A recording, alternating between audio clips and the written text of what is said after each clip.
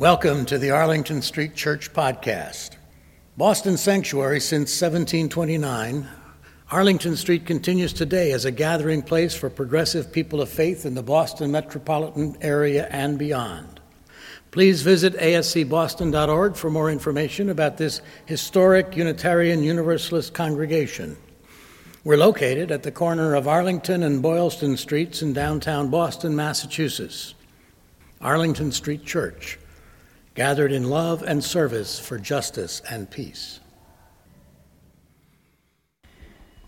When I was Reverend Jim Robinson's student minister, he told me, our work is to comfort the afflicted and to afflict the comfortable.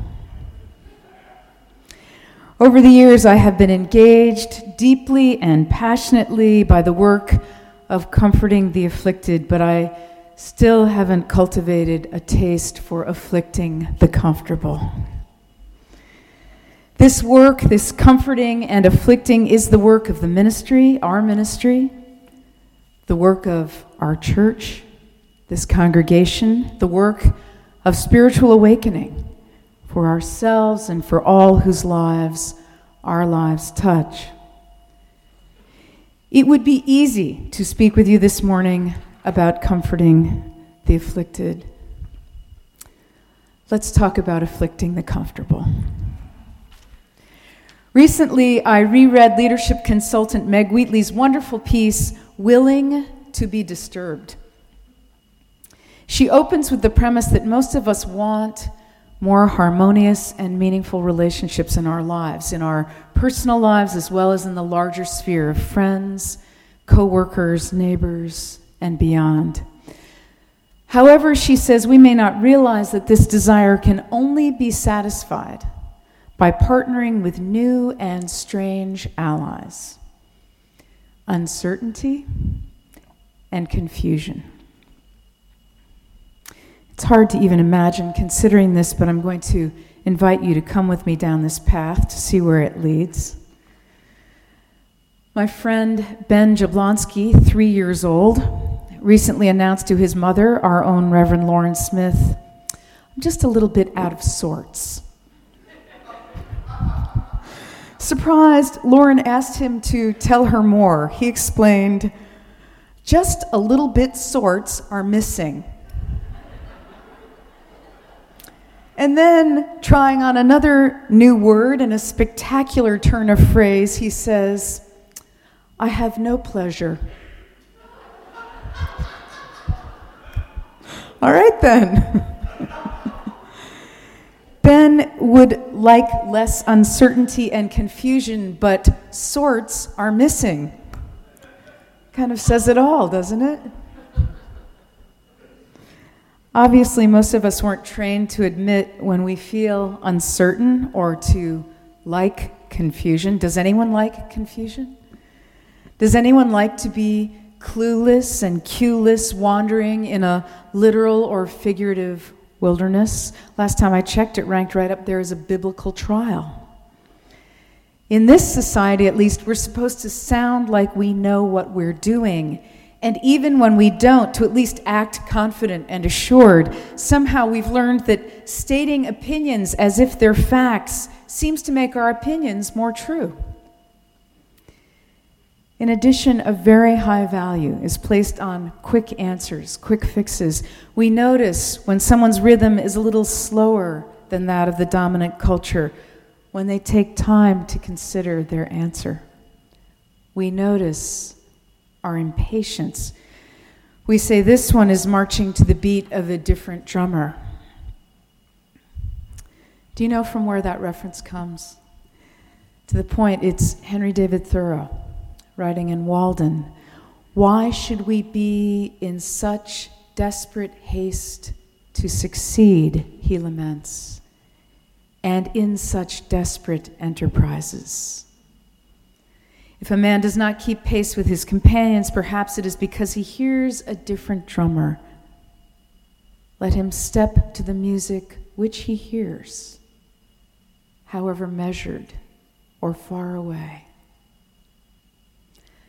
However measured or far away, or slow.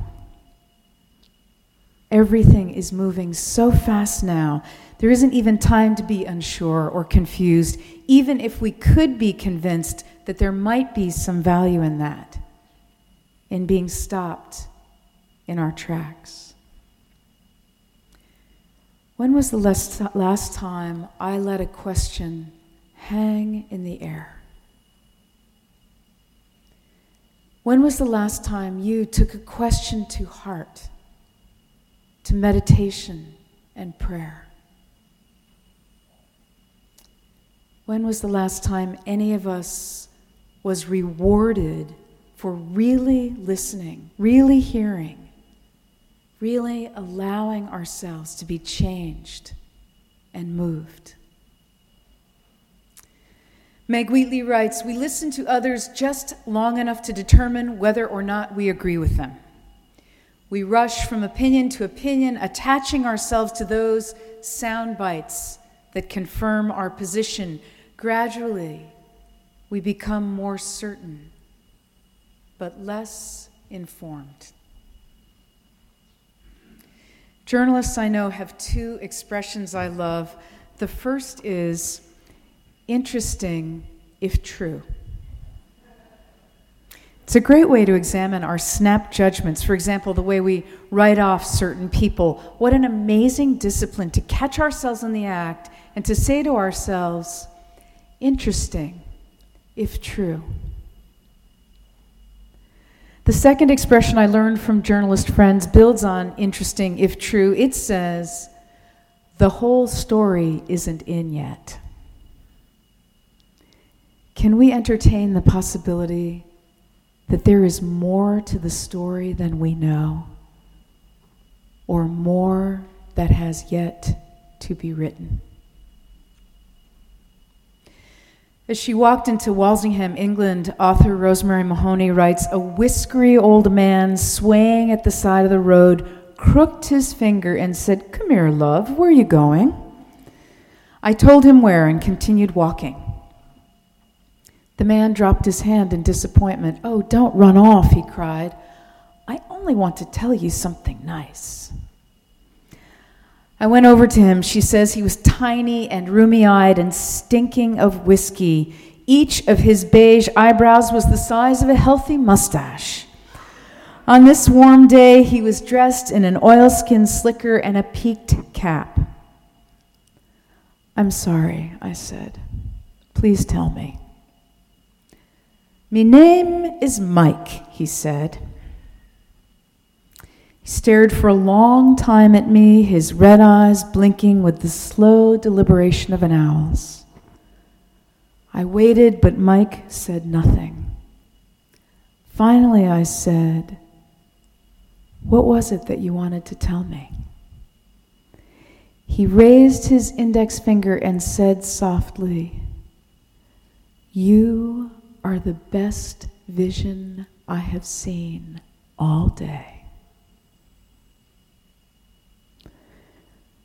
Rosemary Mahoney almost missed these very sweet words, a gift from Mike.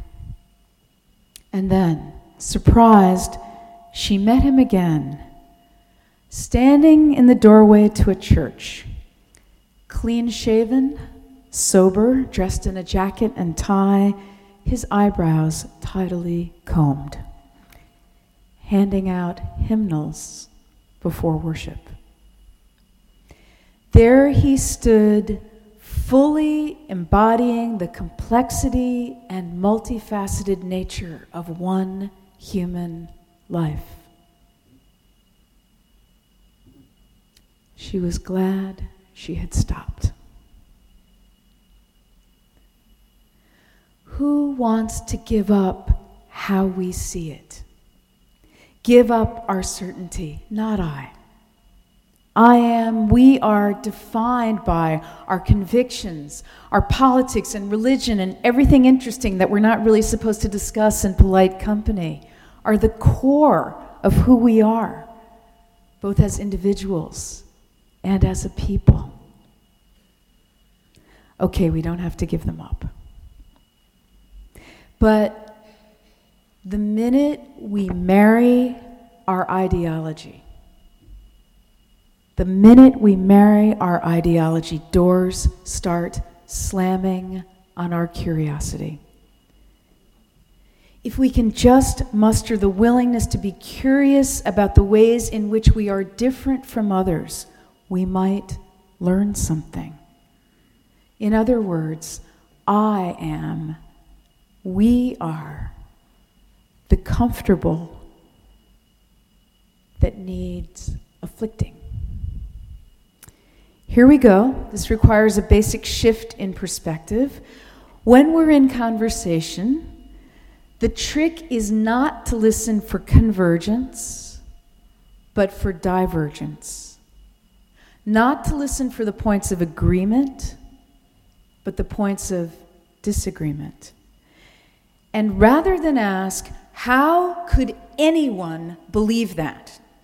In just that tone of voice, we could try on, wonder why they believe that. And here's a radical suggestion. We could even ask them, excuse me, what you just said about Sarah Palin? And what you just said about your personal Lord and Savior? Please tell me more. Please tell me more. We can listen for what surprises us or startles us or frightens us, and rather than moving away, we can move in. We afflict the comfortable, both ourselves in the relative comfort of our certainty and others in theirs, with curiosity and respect and the hope of revealing more truth. On a recent evening, Kem and I were visiting with older family members whom we love and who love us. And in the midst of discussing the precarious and terrifying state of Japan's earthquake and tsunami-ravaged nuclear reactors, one of my in-laws began a sentence, "We don't need to discuss the relative merits and demerits of nuclear power." I thought, we don't need to, but what if we did? What if in this sanctum of family and familiarity we were willing to engage about something on which we might not agree? It is so easy to surround ourselves with PLUs, people like us, and so relatively challenging, tiresome, and exasperating to engage people who are not PLUs. Challenging, tiresome, exasperating, and so potentially clarifying, energizing, uplifting. Can we try this respectfully, carefully, and actually maybe even learn something? We don't need to discuss the relative merits and demerits of nuclear power, he said. And I said, well, how about a nuclear-free future? Now, the truth is that this conversation went nowhere, except back to the experts being quoted by the New York Times. That's okay. It was an experiment, this unbalancing the PLU status, the afflicting the comfortable, and no one got hurt. Something did happen, though. I noticed that somehow my signaling not knowing, or at least wanting to know what they thought, made everyone else lean in just a little. The conversation that followed actually went to a deeper level of intimacy. Emboldened, I'm ready to try this on a slightly higher wire.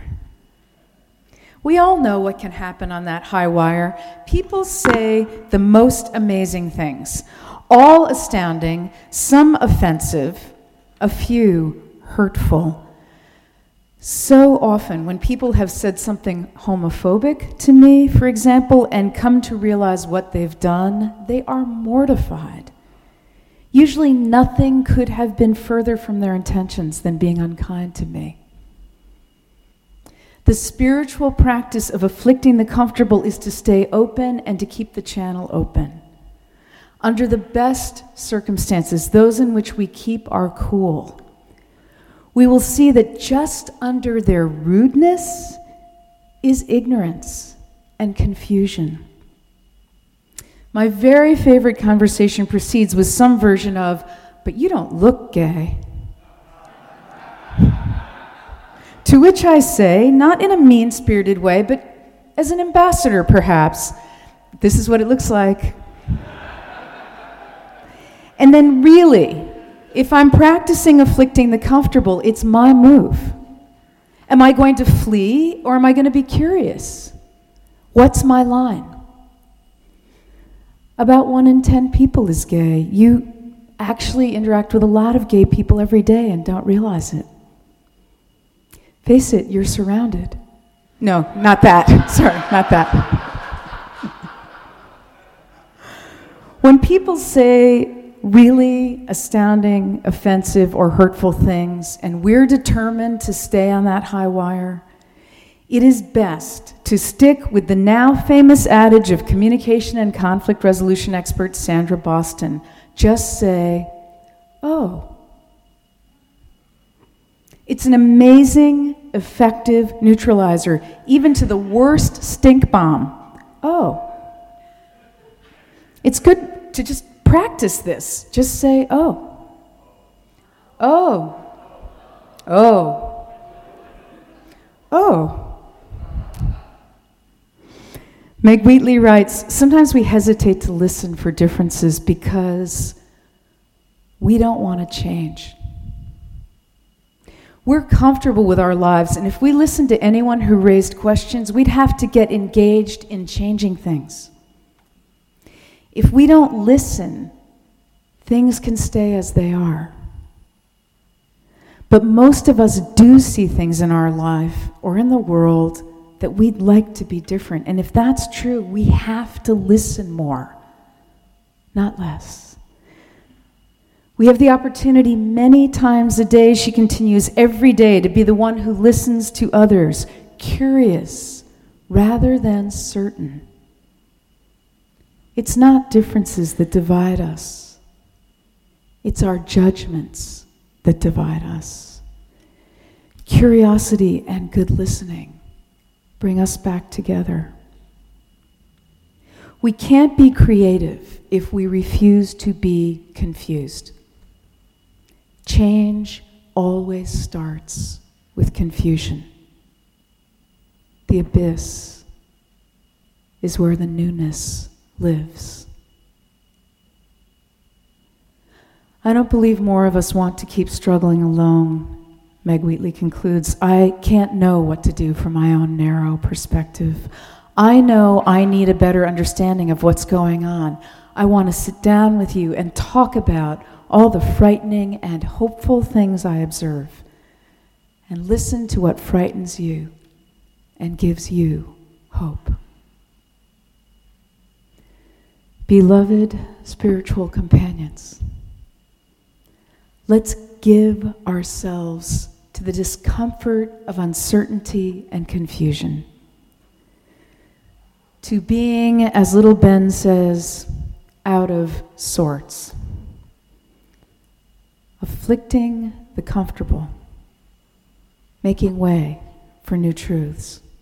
Let's give ourselves to the perspectives of interesting if true, and the whole story isn't in yet. Let's try listening for what surprises us or startles us or frightens us, and instead of moving away, move in, making room for the possibility of intimacy. Sometimes what unfolds might just astound us, something new and better than anything we might have begun to imagine. Sometimes just say, "Oh." Unitarian Universalism holds that we need not think alike to love alike. We need not agree with one another in order to think well together. We need not be joined at the head. We are already joined at the heart. You are the best vision I have seen all day. Amen.